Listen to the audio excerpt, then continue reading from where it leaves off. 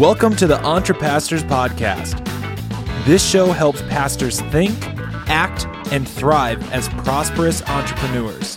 And now, here are your hosts, Les Hughes and John Sanders. Hey, what's going on, everybody? Welcome back to episode 18 of the EntrePastors Podcast. My name is John Sanders. I'm here with my friend Les Hughes. Merry Christmas to you, Les. Merry Christmas to you, John. Nice to see you again. 100% COVID-free and back raring to go. Back in the fight, man. It's good to be back. So this episode is releasing, I believe, on Christmas Eve, if I've got my calendar right. So yeah. What are you all doing this year for Christmas Eve and Christmas? Les, what's your plans? We have a few family members in. They've sort of come in waves this year, and so we're actually we're packing and getting ready to take a trip overseas to see some other family members, and so that's what we're doing. How about y'all? Love it, man. We're having kind of a chill, relaxed Christmas. We traveled for Thanksgiving, picked up COVID, and we're going to try not to do that at Christmas. We're just hanging out at home. Not the COVID thing had nothing to do with our decisions. That's a good plan. We always used to go back to Illinois and, have a big family thing there, and inevitably we always hit crappy roads coming or going or both. And so for the last few years, we've just hung out at home and just kind of doing our own family thing. So, well, traveling by plane is such a great time now. It's so much fun. I love it. Really looking forward to that. I love being treated like cattle and sheep, pushed around. Absolutely. Love it. And you've got a new grandchild to celebrate the season with. Absolutely. I got to figure out how to do Christmas as a grandpa now. So I got to go buy a pair of New Balance shoes or something.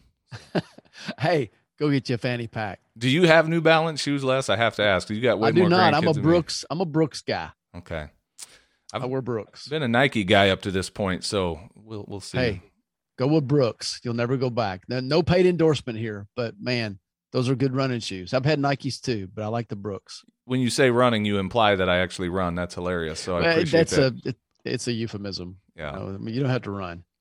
Well, hey, let's run. Let's run to the episode that people are tuning in for. They didn't care to hear us talk about our tennis shoes choices. So, hey, we've got a good one lined up for you this week, gang. We've got a guest on the show by the name of Scott Hobbs, and we'll introduce him a little more thoroughly when we cut to the interview here, because he's a guy that I have wanted to hear from for a very long time, as I've heard Dan Miller talk about this pastor who went into business, doing presentations in corporate settings, using his public speaking and presentation skills, that he honed as a pastor to go be very profitable doing this for other in a corporate setting. And I've heard Dan mention it many times. And through this community, Scott outed himself and said, hey, I'm that guy that Dan Miller talks about. So we have a great conversation with him, did we not, Les?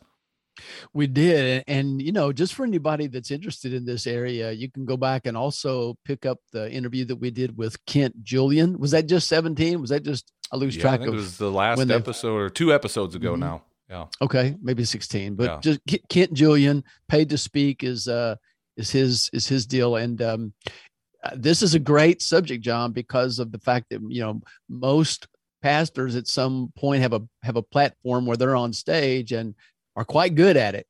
And that's one of the things that you intuitively might think that everyone is, but I promise you they're not. Yeah. And so this is a theme that kind of keeps coming up, and Scott's found a real niche that he's nailed. Yeah. And he's got there's some twists and turns to the story. We won't share them all with you here. We'll let him tell his story, but it's a great journey. I'm thrilled that he reached out, and it was fun having the interview. I'm grateful to share this with you now. So without any further ado, let's cut to this interview that Les and I did with Scott Hobbs. Check this out. Well, Scott, welcome to the EntrePastors Podcast, my friend. It's an honor having you on the show.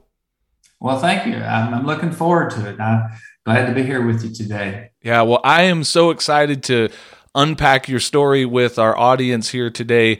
I'll give a little backstory, and then you can fill in the details. We'll start in just a minute by having you introduce yourself to our audience. But for years now, I've been a listener to Dan Miller's 48 Days to the Work You Love podcast, and a number of times in recent years, I've heard him mention this story about a pastor that he helped transition out of traditional pastoral ministry into doing, presentations for various corporations and being pretty profitable at that. And I've always been curious, man, I wonder what I'd like to know more about that. And then you you totally outed yourself in our Facebook community. You said, I'm the guy that Dan talks about. So I was so excited to reach out to you and hear that story. So we'll get there, but why don't we start with just an introduction? Where are you at in the world? Tell us about your journey into pastoral ministry. Okay. Well, my family and I live in Northwest Arkansas, and we have pastored in Texas as well as the Chicago area, and returned back to this, our home state a couple of years ago. And but I pastored overseas for a few years, and then I pastored primarily in the Chicago area. I was up there for 18 years, and pretty typical kind of pastoral ministry, traditional church setting for the most part, except for, we made quite a few changes and transitions through the years as things have evolved. But I've been a pretty traditional, typical, go to college, go to seminary, and get a church and do full-time ministry. I've been doing that for almost 30 years at this point. Yeah. So are you like a Chicago Cubs, Bears fan? The Cubs. We're Cubs fans. We adopted them when we were up there. Yep. Yeah. Yeah, I grew up in Central Illinois for a large part of my life, so I kind of have a soft place in my heart for the old Cubbies too. So. Right. Yeah. We enjoyed Chicago a lot. Yeah, well, let's go into this a little bit more then. Again, I know Dan's version of the story, and it's basically here's a pastor that just kind of got worn out, tired of the grind of pastoral ministry, and we helped him transition into something different. So tell us about that. Tell us about that journey of leaving that and going into a new realm of ministry. Right. Well, we, like I said, after quite a few years of ministry, we decided it was a time for us to kind of return back home to our home state. We have 3 boys, and our 2 younger ones in particular, we wanted to get back to our home state and get them connected with grandparents and all that before they got too old and, connected in that part of the world. So that was a part of the impetus of us making the transition back. But the last couple of years of my ministry, I just began thinking in the Chicago area, began thinking about just different opportunities. And I'd been at the church for like 18 years. We'd seen a lot of good things happen, but it just felt like it was a transition time for us, And I had thought probably 10 years earlier, I had thought about the possibilities of teaching seminars and making those kinds of presentations in the secular setting, corporations, and even just local things, but I had never really acted on it. And through the influence of Dan Miller, who we all know well and are acquainted with, his books primarily, and one of his events I attended also, kind of got me thinking more aggressively about it. And I started teaching one of his seminars about work transitions. He has I forget the title of it right now, but I taught that locally there for a couple of times to kind of dabble in the experience.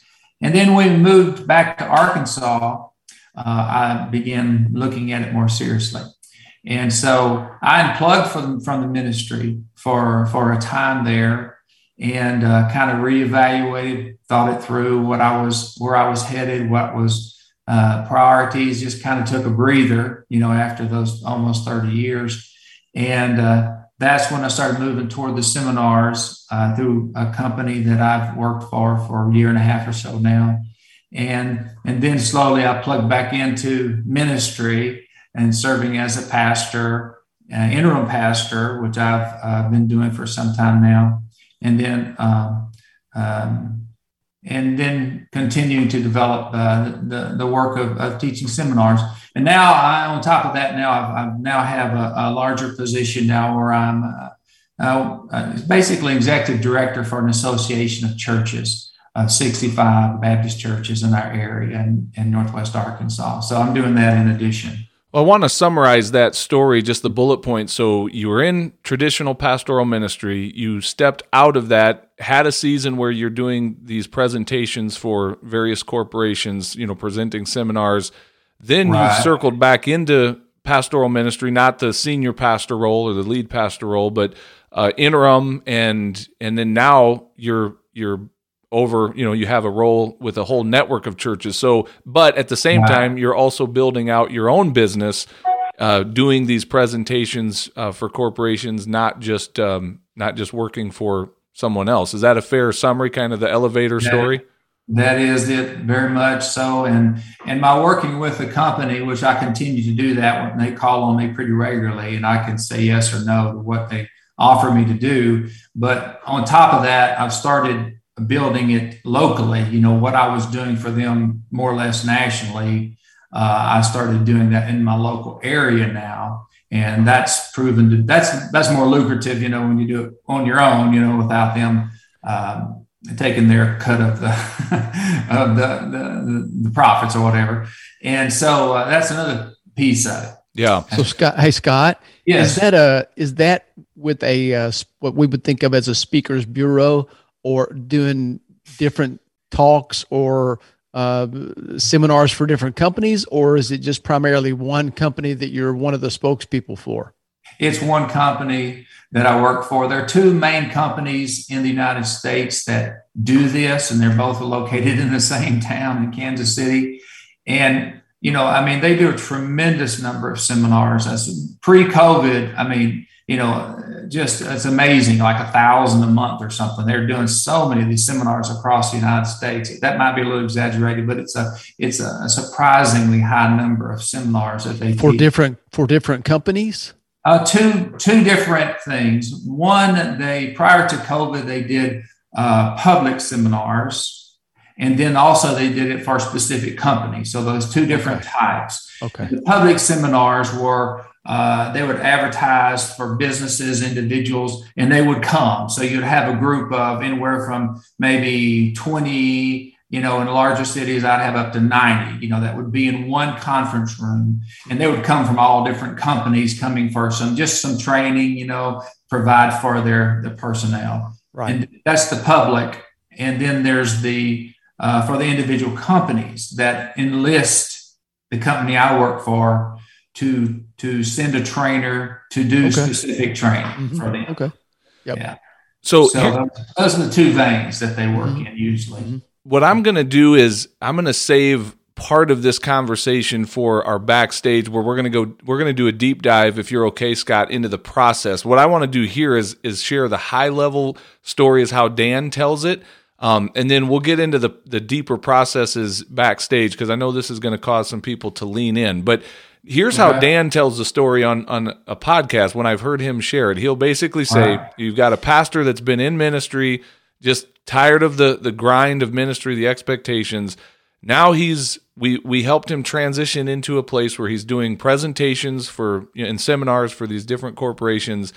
And, he's making, $2,000 at an event, $2,000 a pop, and goes and speaks one day, and he might get 10 of those in a month. And so then Dan will say, you do the math on that. So again, I'm sitting here going, I'm not good at math, but I can do that math. And, and his point is, man, for the average pastor hearing that, like what a breath of relief in terms of what normal pastoral ministry looks like. So we'll save that for the later conversation backstage. What a tease. I know. John, you have no shame. About how to get into that. But I want to back up in your story just a minute. One question that comes to my mind, Scott, is you were at that point of thinking about doing something different. Did you wrestle with anything internally? Was there any kind of internal or even external voices of guilt, or how can you step away from ministry to go do something else? Or did you have a pretty healthy approach to that? I don't think I struggled with it. I had some compelling reasons to make a transition with my family. So to me, that trumps everything, to do the best I can for my family, minister to them more than anything. That's my first priority. So that was a motivation for me to make a transition back and to unplug. So I really didn't struggle with that. I had an occasional awkward conversation with somebody when they would say, so you're not pastoring anymore, not ministering more. Yeah, that kind of thing. So, I had to kind of learn how to frame that or And, when I left the church too, I think they felt, like, I don't know what they thought, but, things go through your mind, like maybe, they think you're leaving the ministry, all that, that kind of stereotypical kind of thinking. So I don't think I struggled with guilt. I think a couple of things. I was really compelled by the need to do it. And two, I'd been at it for a long time. And I think I just knew I needed to unplug and then see how I would plug back in again later. Yeah. Well, I appreciate that. And I wanted to tap into that tension, not so much for you, but for others in our audience that are wrestling with that. Because I know I went through that twice. First of all, when I went back into full-time firefighting, in addition to being a pastor, I felt that internal guilt or pressure. And then certainly as I transitioned out of that senior pastor role into a new form of ministry, I really had to work through some stuff and have some of those awkward conversations that you mentioned where people would say, oh, do you not love God anymore? Or, is everything okay in your life? You're not a pastor. What's going on? So I appreciate you calling out your family as being a higher priority than the calling to ministry. Yeah, and it had been a process, leading before that for, a couple of years of kind of making peace with the fact that, ministry is broader than just having a job at a church, and I think Dan Miller's insights along those lines, coming from the background that he comes from, kind of enabled me to think a little bit more broadly about what ministry looks like. Yeah, I want to say this. Hold on, Les. I want to say this louder for the people in the back that weren't listening. I just want to repeat that statement. Ministry is broader than just having a job in a church. Go ahead, Les. Yeah, there you go. Oh, amen. Well, I tell you what, if you would talk about that, I'm real interested now in this role as in your executive director role, because I know what that consists of as well, and how you're really speaking into so many of these pastors now and the congregations that they shepherd. So it's interesting to me that you, what kind of parameters did you set going in, because I'm sure there are some, because those are pretty hefty roles, but John and I both really encourage people to just have these multiple streams of income, especially for a pastor who's gifted normally in so many different areas, or they couldn't lead at that capacity, especially for as long 3 decades as you did. So what were some of those parameters that you set early on, I guess, in that role? And is that what we would call a full-time role as well, or are there different expectations? Well, it's definitely a full-time role. I figured it was. But it's, at the same time, it has a lot of leeway. It's kind of my own making. It's just like one of those things that you can make the most out of, and I very much intend to do that. Or you can do the minimal, that type thing. So, but it's a little bit unique in pastoring because I don't have that late night call, or I don't have that every Sunday morning responsibility. So it enables me to have a little more freedom and to open myself up to, to possibilities like this. So it's a little less of a demand on a regular basis than pastoring. I'm working, I'm dovetailing it slowly, I'm kind of new in the role. So I am trying to fashion it in such a way that I could do this and continue to do this. But I don't want to be perceived in the beginning by my pastors as that I'm always out doing something else instead of working for them. So I'm trying to manage that a little bit right now. Sure. But I appreciate I don't see it as a conflict at all. I see it as enhancing, sure. And as it evolves, once they come to understand how I function and those things that I have to do, I'll unveil more of what I'm doing elsewhere too as well, but it's kind of a slow process right now. Yeah. Well, I love that tension that you're speaking to, because really our content that we're putting out here, Scott, is really in 2 directions. One, it's that pastor that just needs to be out of pastoral ministry. We want them to have a healthy transition into a new season of ministry beyond the local church. And it's also to the pastor who wants to do both. And so there is that tension when you're doing full-time pastoring and then some other entrepreneurial business pursuit. Like, you have a foot in both worlds, and it does create a tension that has to be managed. So I appreciate you just speaking to that. I have a couple more questions going back a little bit in your story, Scott. When you transitioned into this new role, first of all, I want to talk about how did your pastoral skill set and the skill set you use for pastoral ministry, how did that prepare you, or how well did that transition into being a presenter of soft skills, as you're working with these corporations? Tell me about that. Yeah, well, you can't get any more exact of a connection, between the work that you do as a preacher and teacher, and then the work that I'm doing now. So it's pretty much one of those things that was a pretty smooth transition. I mean, and the neat thing about it is that a lot of the things that I have taught through the years and preached through the years, now I'm getting to teach them in a secular setting, and, those insights and stories, and, it's not explicitly biblical, but it is biblical. Right. And so it very much translates very easily, because that's what my strength is. And so that's what I wanted to stay in. Yeah. So, but it was easy in that regard.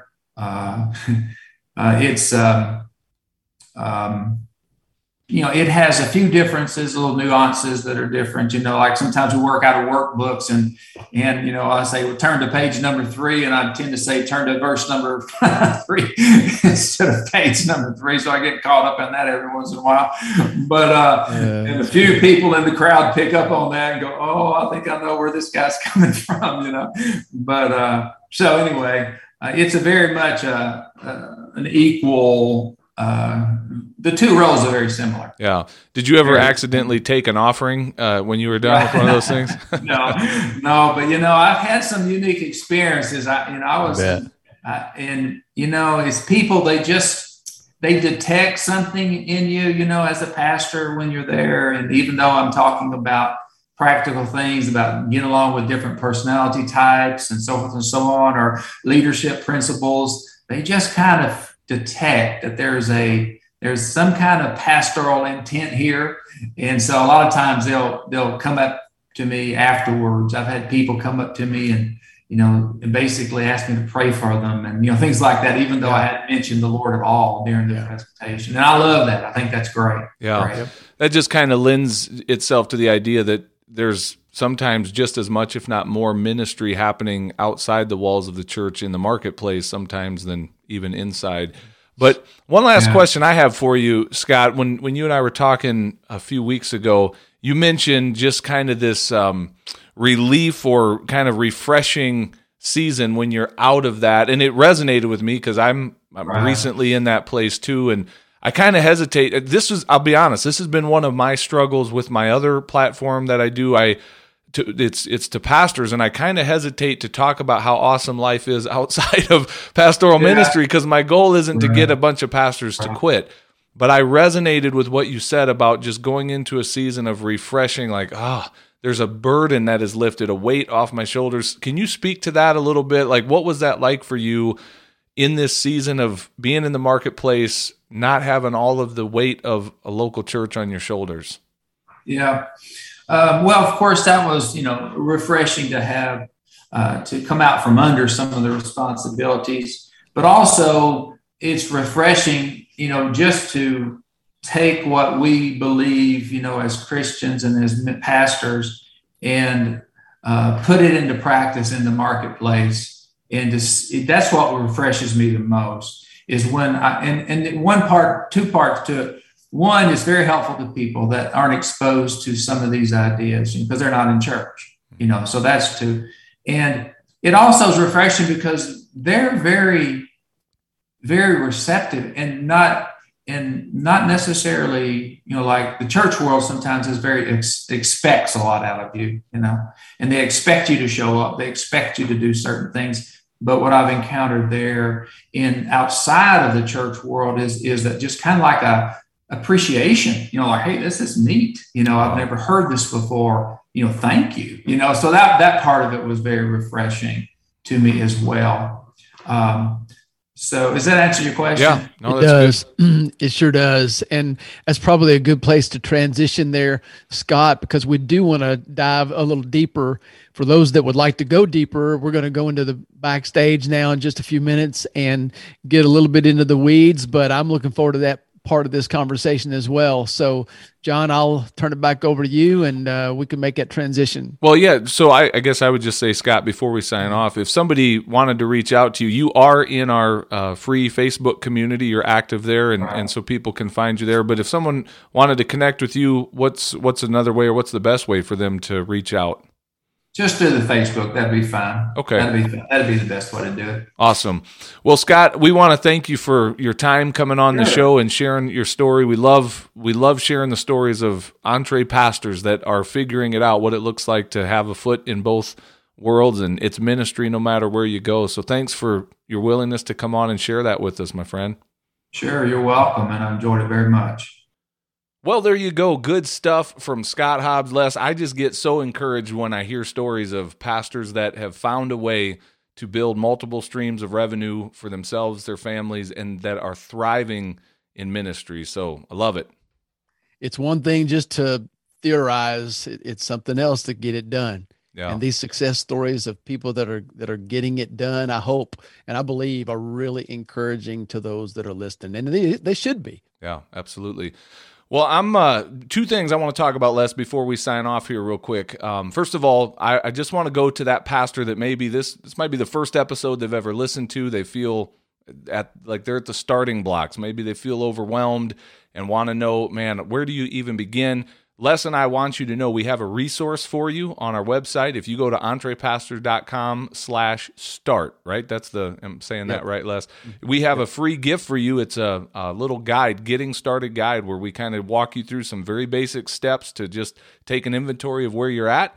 And then we've got some ideas, I think over 50 ideas of just different paths that you can look at for what could be some potential streams of revenue. And that's just the tip of the iceberg, man. The opportunities are endless, but that's a good little guide to get you started. So if you're at that place in your journey, man, jump on to entrepastor.com/start and get your free getting started guide. And then we also want to talk about our live event that's coming up here in the new year as we are getting ready to roll into January. Les, tell us a little bit about that. It is going to be the second EntrePastor live event, and this one's primarily going to be virtual. Mm-hmm. So we understand that we're coming out of the holidays. A lot of people have had expenses, going out, and maybe a few bills coming in. It's also a little bit tougher to, travel right now. So we want to make this available to everyone. We're still going to be live in person at the place that we're going to be presenting this. We're going to have some of our mastermind members there to take part in some discussion and Q&A. We've still got some great speakers, some that are familiar, some that'll be new faces, but they are really incredible people. And it's going to be different than our first one. The first event was I believe it was a huge success. We got great feedback. This one is going to be, I think, even better, John. Yeah, I'm excited about it, Les, and we're gonna really experiment with just the virtual ticket. But from a pricing standpoint, I want to put it out there that for those in our membership community, we're offering it right now at $97 for the event. If you're not in the membership, it's I think $197 for the ticket. But if you just go to entrepastors.com, it's right there. The link to the live event is right there on the homepage, and you can jump in and get signed up and get registered for that. And Les, I did want to mention, or just kind of follow up on what you said about those in our mastermind are invited to come. There's no charge for them, and we're actually inviting them to join us in person, in studio, as we're broadcasting this. And they'll get not only the opportunity to interact with us during the event, but then we're going to hang out on the beach and have some of that fun downtime together where we just go deeper. And that's really what the value of the mastermind is. It's all of this stuff we talk about, but it's deeper. It's more focused on the individuals that are a part of it. We can go deeper because we spend more time together. So I'm just saying that if you've been on the fence about the mastermind, man, what a great time to jump in. And if you're interested, reach out. We'll tell you how all that works and how you can be a part of that. And then I'll invite you to come and join us in Florida in January. It's January 18th is the date for the event. So we're excited about it. One thing about that virtual ticket, though, that's pretty cool, John, is that even though you may have other plans on the 18th, or you're really not sure about your availability, you're gonna that ticket gets you lifetime recordings as well. So you'll have that information to access at your convenience. Absolutely. Exciting stuff going on, guys. Merry Christmas to each and every one of you. God bless you and your family. And if there's anything that Les and I can do to serve you on your EntrePastor journey, please don't hesitate to reach out to us. My email is john@entrepastor.com, and Les is Les, L-E-S, @entrepastors.com. So reach out. We'll serve you any way that we can. God bless. Merry Christmas, y'all.